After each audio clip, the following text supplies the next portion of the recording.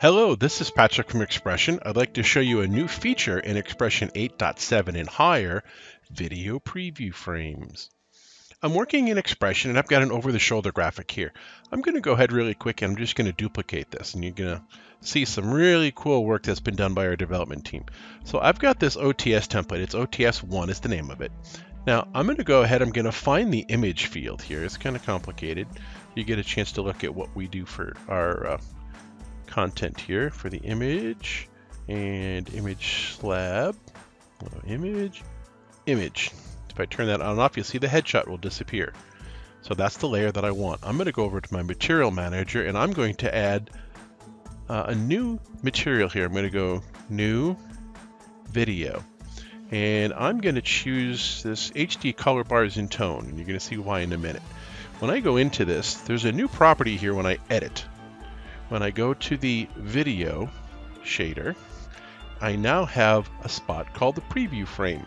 And this video has time code on it. So I'm going to go ahead and I'm going to step it in to frame 11. And you can see here it's kind of small, but you can see there's an 11 there in the time code window.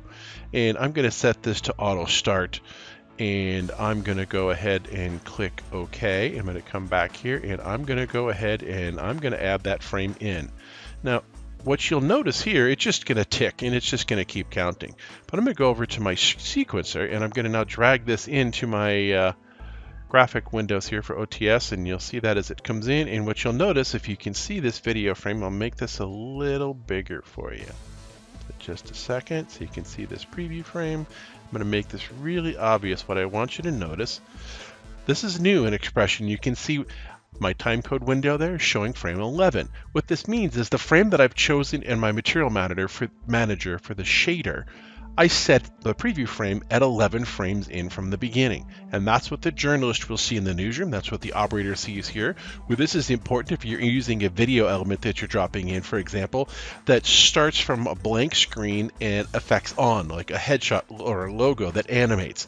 Now, this is what it looks like for the operator here. Let's take a minute and let's go see how this looks in the newsroom.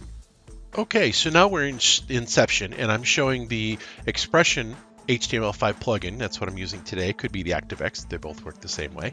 Now, I've got the plugin open, and what I want you to notice, the preview frame here has that timecode window of 11. Now, I'm going to go to my asset management system, my OpenMAM tool Streamline, and I've created a couple of elements here. I've got this one called red. I'm going to drag it in. Guess what red is? It's a field of red with that same timecode window burned into it, so you can see I'm at frame 11 again. Anything I bring in here will show up at frame 11 on its video. Now, for example, I've got this video here, countdown video. I'm going to drop it in, and what you'll see pop in here when this finally renders, you'll notice it's kind of hard if you've never played with this, but timecode isn't shown here. But normally when you start a countdown, it starts at the very top and it counts across itself, and guess what? It's at frame 11. So this is really great because this allows you to create a scene and pick a preview frame so that your journalist or your operator will know that they've picked the right frame where this is important. Let's say, for example, you have a series of videos that you use every day. They're franchises or branding that is going to reveal itself from a blank screen and appear at, say, frame 10, 12, 14, whatever the case may be. If you set that as a uniform number, that's what you pick as your preview frame. In this way, your journalist knows they've picked the right content. So now you have the ability to select the preview frame for video assets when you create them as a shader.